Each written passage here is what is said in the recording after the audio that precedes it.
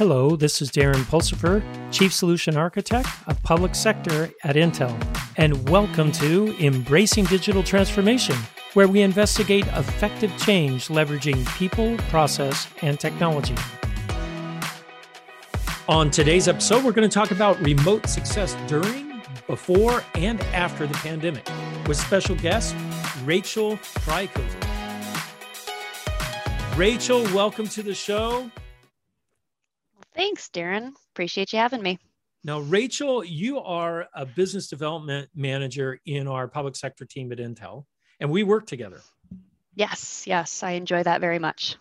So I decided, hey, I got to bring Rachel on the show because she started this blog that is really timely. It's an awesome blog.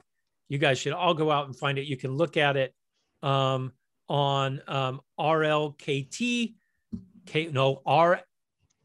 rlkd.online, right? I got that right finally? You got that right, rlkd.online. All right, so Rachel, tell me a little bit about your background first. I know everyone wants to hear that. Oh, perfect. I love talking about myself. So I was born and raised in Michigan. I grew up in a family where we all stayed in one place for like 150 years. All the Clavons, it's my maiden name, all the Clavons live in Jackson, Michigan. And I was all set and settled to graduate with my computer engineering degree from Michigan State and work at the power company for the rest of my life. I'm like, yep, this is what I want to do. And somebody in the hallway on my way to my senior design class basically clotheslined me and said, hey, I just interviewed with Texas Instruments for a technical sales position. You would be perfect for this job. Come talk to them. And that's how my career in technical sales began. I spent a year in Dallas with TI doing a rotational training program. And then I deployed back to Detroit to focus on automotive business for semiconductors. And I bounced around a little bit, did lots of automotive semiconductor sales for OEMs and the tier ones. And contact of mine reached out who was at Intel and said, hey, they want to get SSDs, they want to get Intel SSDs into automotive, and particularly this Optane technology. Do you want to work on that? Heck yes, I do. So jumped at the chance to work for a great company like Intel. Spent about 18 months driving that forward until got ZBB'd, as certain things are wont to do here at this company. And I find myself here in the public sector role, very fortunately covering the Midwest. Is a lovely natural successor, completely different from everything I did before, but that's where I find myself. Well, it keeps you on your toes, right? I mean, you're doing something completely different. We're glad you joined the team. In fact, you and I joined the same time, didn't we? We did. Wasn't that about 2 years ago at this point? Yeah, about 2 years ago, yeah. Oh my gosh, has it really been that short and long at the same time? Yeah, exactly. But so you cover a bunch of state, local government accounts now, right? Yep. I've got 13 states, 5 of which I have like really proactive activity, but it's state and local, K-12, higher ed, and representing the entire Intel portfolio from IOTG to the client products to data center and beyond. So how in the world, I mean, what has COVID done to you with this? Because this must be a nightmare. You've got so many states to cover. That's a lot to cover. That's a lot to cover. And to add to the dynamics of my story here, I took the role 12 weeks pregnant and was kind of poking over like, by the way, I'm going to start this job and then leave for a little bit. And then I came back after maternity leave, and then COVID hit. So I've had 6 months of time in this role where I was able to interact with my customers and my partners in person. So that's a huge change in the way that we think about things. So is that why you wrote your blog? Is that why you started your blog? Right. Tell me why you started it. What's the whole deal? Well, so as long as I can remember, I've been interested in writing. but it always felt to me like I was coming across kind of corny, or I was coming across whatever way that it didn't feel like my authentic voice. And then I was really nervous about putting that out there in front of people, like, oh, that's once it's on the internet, it's out there forever. And this blog in particular, where the focus is women in technical sales, I was always Googling help for whether that's, how do I manage a customer who isn't responding to my calls, or what is an SSD when I first started. Just real basic stuff from my perspective. There's really not anything out there. And even getting into like, hey, I'm going to CES. I'm going on a conference where I'm going to have to be walking a lot. What the heck do I wear? What do I pack? How many different outfits am I actually going to need? There isn't a book for that anywhere, is there?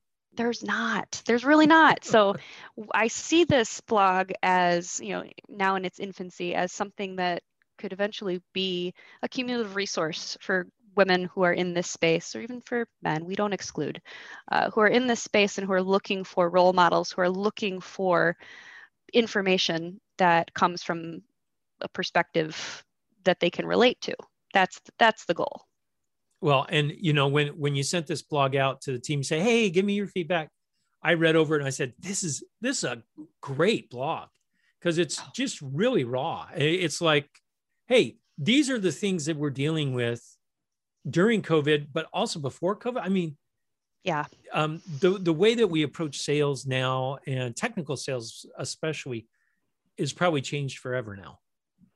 For sure, especially when we think about how often we are in front of a customer directly or a partner directly, and how often we're used to being in front of that customer or partner in person. How we accomplish what we need to accomplish from a rapport building standpoint, from a socialization building standpoint, and then from just a getting the business done. It's completely changed, especially as we look forward. I don't expect it to be the same at all. No, it probably won't. So what challenges have you found with this in the state we're in right now, which is we can't visit customers yet? We're still in that state. So what have been some of the major challenges that you found now that you have to work from home? You got a brand new baby at home, right? And she's adorable, by the way. Well, thanks. I would love to show her off other than just the picture, but she's napping. Thank God. Yes, I know. We pray for those nap times. Don't wake a sleeping baby, right? That is so true. Right.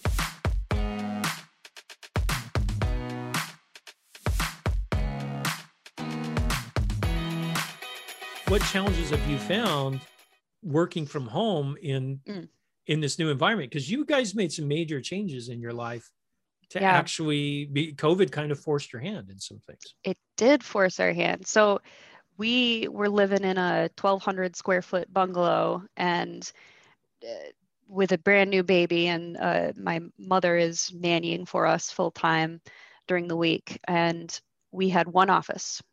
And my husband and I both work full time. We're both on the phone, add it together, probably 14 to 16 hours a day. And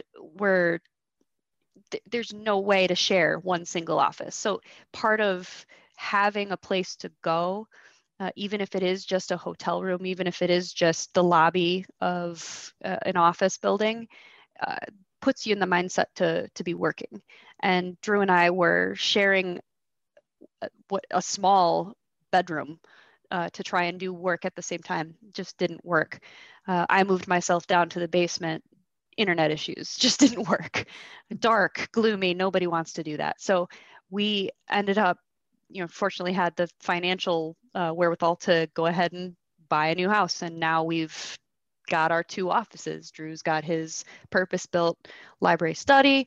We turned the formal dining room or formal living room of this lovely colonial into my office, put up the drywall, put up the doors, and now that's what COVID has done. That's something that I never would have said was a priority, something I want to invest my dollars in without COVID forcing that. So do you see that carrying on post-COVID? I mean, obviously you guys made an investment, Oh yeah. of time and money, but probably mostly time, right? I mean, Oh yeah. setting Yeah. all that up. Yeah. Setting all that up, designing it, making decisions. And that's, it's impacted him too. Excuse me. He works in supply chain. And while he is actually on a trip right now, the model that they've put up for folks in his position is that he should be able to work from his home office full time. And I was remote before the pandemic hit, but we just didn't need two offices. He had a place to go. I was always other places. And now we're both going to be here. When we're not on the road, we're going to be here. Yeah, so that brings up another interesting point. When things break loose, which I'm hoping soon, do you see this home office being more? I mean, are we still going to do a lot of Zoom calls? What do you think? I mean, how do you see that working through itself? That's a good question. I think there's a whole new level of comfort we have with Zoom calls now.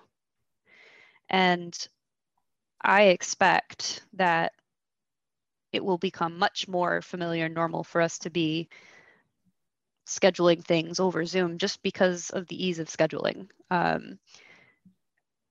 And while there is a certain amount of FOMO that fear of missing out that I'm having Yeah.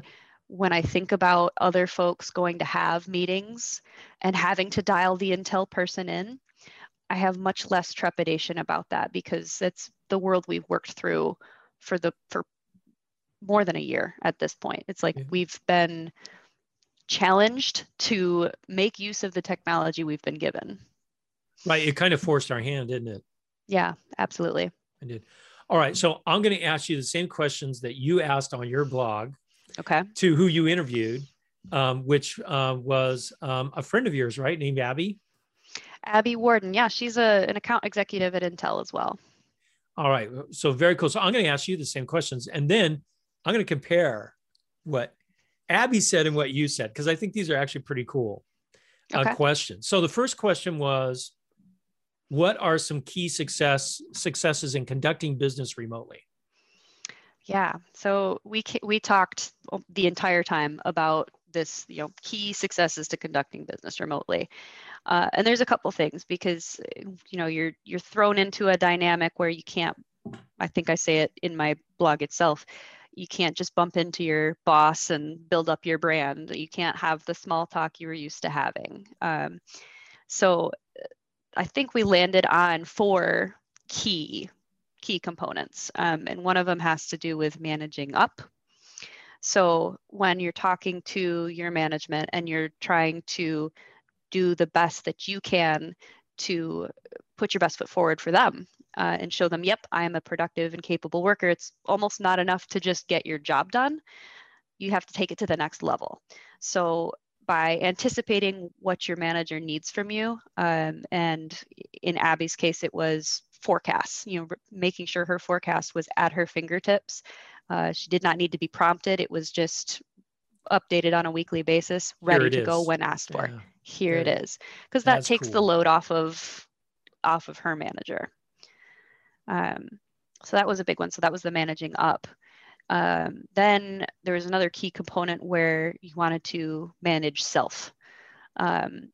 Managing self, this is the last bullet point I believe that I talk about in the blog, but it's so important to dedicate time, not for self-care is such a overused term now. Just dedicate time for self, just for self. Yeah, bathe. That's a good thing. But also get yourself into the headspace that you need to be in for what you're doing. For too long, when the pandemic began, was like, man, this is really, truly great because I don't have to be on a plane or on a train over to Chicago this week. I can sleep right up until my, 5 minutes before my meeting. Mistake. Because you're not in the right frame. And that includes, can you see it? I lit my business candle. I have my business blazer on. I don't have any business music because we're doing a podcast, but putting yourself in the right frame of mind, putting yourself in the right environment to get things done. It seems super simple, but management of self, and that includes blocking out your calendar for the right activity. Yeah, I really like how you put that, because I remember when I used to commute into the San Francisco Bay Area, it was a 2-hour commute in. And when I stopped doing that commute, I was discombobulated for a while, because I had 2 hours each way to get ready for the day and then decompress. And when I moved to like a 15-minute commute, it drove my wife a little bit crazy, because I would come home and I wasn't decompressed yet. Oh my gosh, you're still like on work. I was still on work. And I think I'm glad you mentioned that, because we have that problem today, right? We don't have time to decompress. We go from Zoom call to getting dinner ready, right? Or changing a diaper, or whatever it is, where before we had a little bit of decompression. So I love how you put that in there. I think that's awesome. We've got to have a transition time. Absolutely. Transition time between home and work. And it's not always possible, right? Especially if you've got kids at home that need your attention. But it's just putting forth your best effort to be mindful about, hey, this is the time when I'm going to spend on my own development. This is the time when I'm going to process my inbox. This is the time when I'm going to focus on the longer term strategic things. This is the time I'm going to lay on the ground and just decompress in the middle of the day. I love that. I call that nap time. Oh yeah. About 3 o'clock every day, I need a nap. So that's ideal. And the other key to that is not that nap that you take, feeling no shame and no guilt about doing that, because it's a necessary part of our functioning is to take care of ourselves. And when we're in the office, like everybody's kidding themselves if they think that, oh, well, I go to the office and I work for 8 hours straight. You don't.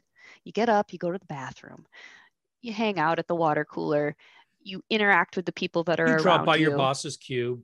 Exactly. Or a colleague's cube. Yeah. You can pop your head over and say, hey, what'd you think about that thing? And that stuff is lost. So we get to feeling like if we're not 100% productive for the entire 8-hour or 9-hour workday, that everyone else is online. Like, what is wrong with us? What are we not? We're not putting forth our best self, and that just leads to burnout. We just get burnt out. Yeah, that's actually a big problem that I'm hearing from a lot of other CIOs. They're starting to really worry about their workforce. It's a major problem.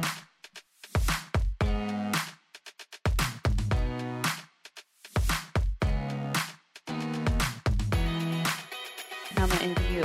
Do you think that this leads to any changes in how CIOs are directing their workforce to operate?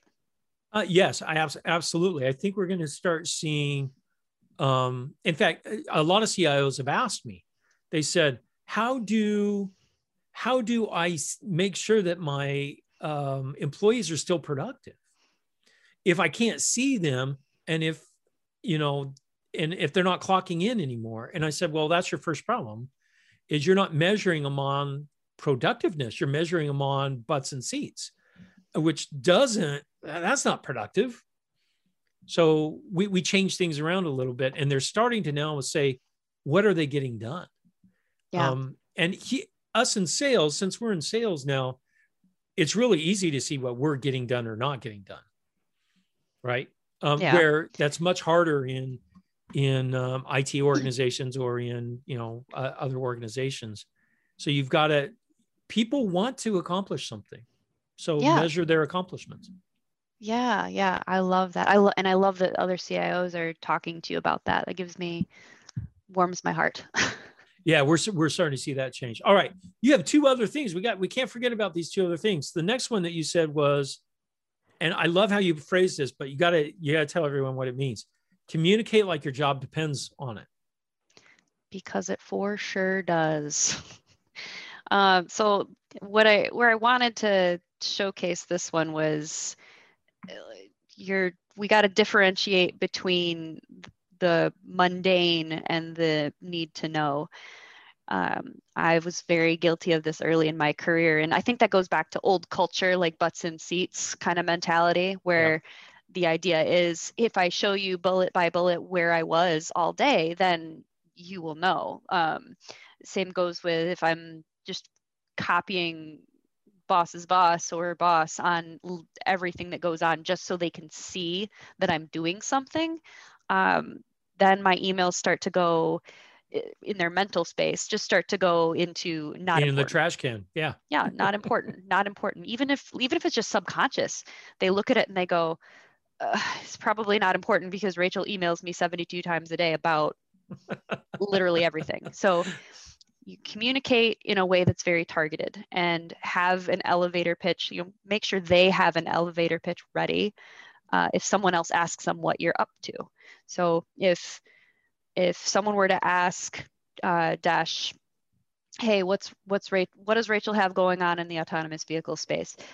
He would be able to hopefully very clearly, very clearly articulate the couple of bullet points that I have going on. Again, it doesn't need to be a novel. It just, what do they actually need to know about what you're doing? Now, I love how you put that because I have been a CIO before, and there have been people in my org that would send me, 30, 40 emails a day. And you are absolutely right. They go into the mental trash can. Not important. It's just regurgitation. I don't need to know that stuff. But understanding what they're doing generally is important. So I love how you phrase that, because Oh, I've been thank you. guilty of that myself. I even used to write, because I'm a software engineer, right? So I used to write these little bots that would automatically send email out, even on the weekends, to make my boss know that I was busy. See, look, I'm doing stuff. Yeah, exactly. Yeah, Yeah. craziness. Well, and even when I'm constructing minutes for, I used to send out my meeting notes, copying everybody under the sun, and I've pared it down so much so that it's people who absolutely need to know, who can get things done. And if I think there's going to be a need for an escalation, then yeah, I'll forward something along in addition to. But again, what do people need to know? And can I format the actual email in a way that is really easy to digest? Jen Boston gave me a really good one the other day, talking about structuring your email. Um, bottom line up front, like, here's what I need, and then if you want to read the rest, here's the rest. I love that. Yeah. That's a great, yeah, because yeah, I get lazy reading email. If it doesn't tell me something in the first, paragraph, forget about it. And we get so many newsletters. We get so many like multiple page hyperlink here. And then the action is at the bottom. And like, oh, did you see the thing where I asked you to do? It was in red. No, because it I was did not drowned by see. all the other stuff. All right, the last one. I love it. This is a great one too. Wave your flag by waving the flag for others. All right, explain this one. Yes. This one is my favorite because it resonates so well with me. This was an Abby original um, that I didn't realize was so powerful until I took a step back and had the conversation with her. But as and I don't know if guys are this way too, but as a female in particular, a lot of the conversations we have tend to be around being self-conscious about raising our voice. We need our accomplishments to be known. We need people to know, peers and management to understand that, yeah, we contributed, we have accomplished something. Yeah, because you don't want to come across braggy, right? But we don't want to come across boastful. Yeah, yeah. We want to come across like, and the other mentality too is like, well, the work should speak for itself. Like, I worked hard. Here are my numbers. Like, can't you see that I'm killing it? Um, and that just isn't the case. So a good way to make yourself more visible and to do it in a very authentic way is to call out all of the people who made it happen and say, hey, Darren was instrumental in helping me get this done. And Anna was really phenomenal at coordinating X, Y, and Z activity. And bubbling that up to their management and saying like, here's what resulted, here's the revenue we brought in because of the work these guys did. Here's what we supported. Here's how many people we impacted. And that way, and the way Abby says it, I believe, is instead of being, yay, I'm the hero, this is all of us. This is what all of us have accomplished. And so you shine by proximity. That's really important. In Intel, we actually have a great tool that helps with that. Yeah. The recognition tool. Great way to give, hey, thanks for helping me out with something that, you may have thought was trivial, but was foundational to helping me close this deal or whatever it was. Yeah, I love the recognition tool. That's something I haven't seen anywhere else. And I think it's so cool. Yeah, my wife wants me to do a recognition tool here at home. I mean, and I said, sounds like a great idea. What, you want me to recognize you for, doing this stuff that we do every day? And she says, no, that would belittle it. So, cracking me up, man. But she loves she calls it my tip card. It's in my recognition card. She calls it my tip card. She loves my tip card. That's perfect. Yeah, she takes it out for a spin every once in a while. Which is awesome. Yeah, I need to use and abuse that guy more. Like there's so many people that I effusively just thank you.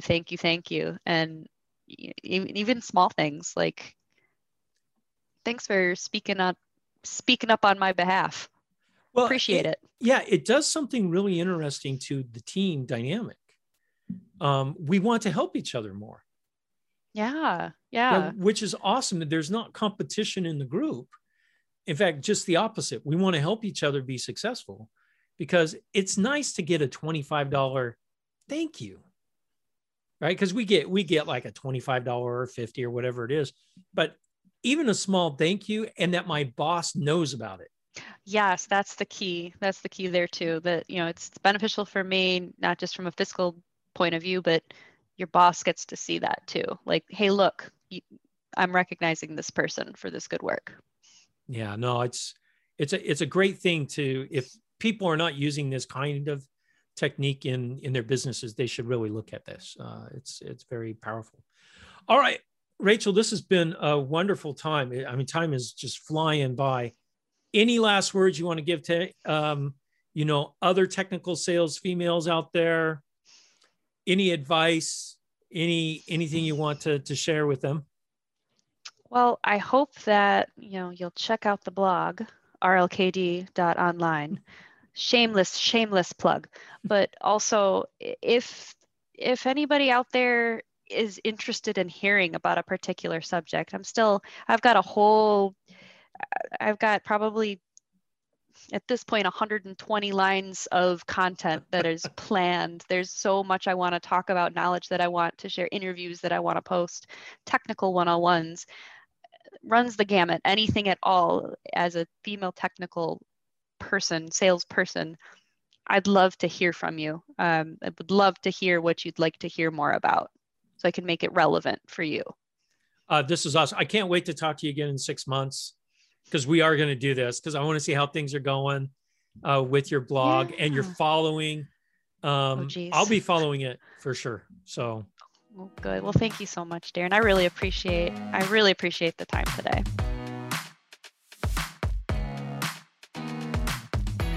Thanks for listening to Embracing Digital Transformation today. If you liked our episode, go ahead and give us 5 stars on your favorite podcast or video streaming site. You can also find out more on embracingdigital.com. Until next time, keep moving forward and do something wonderful.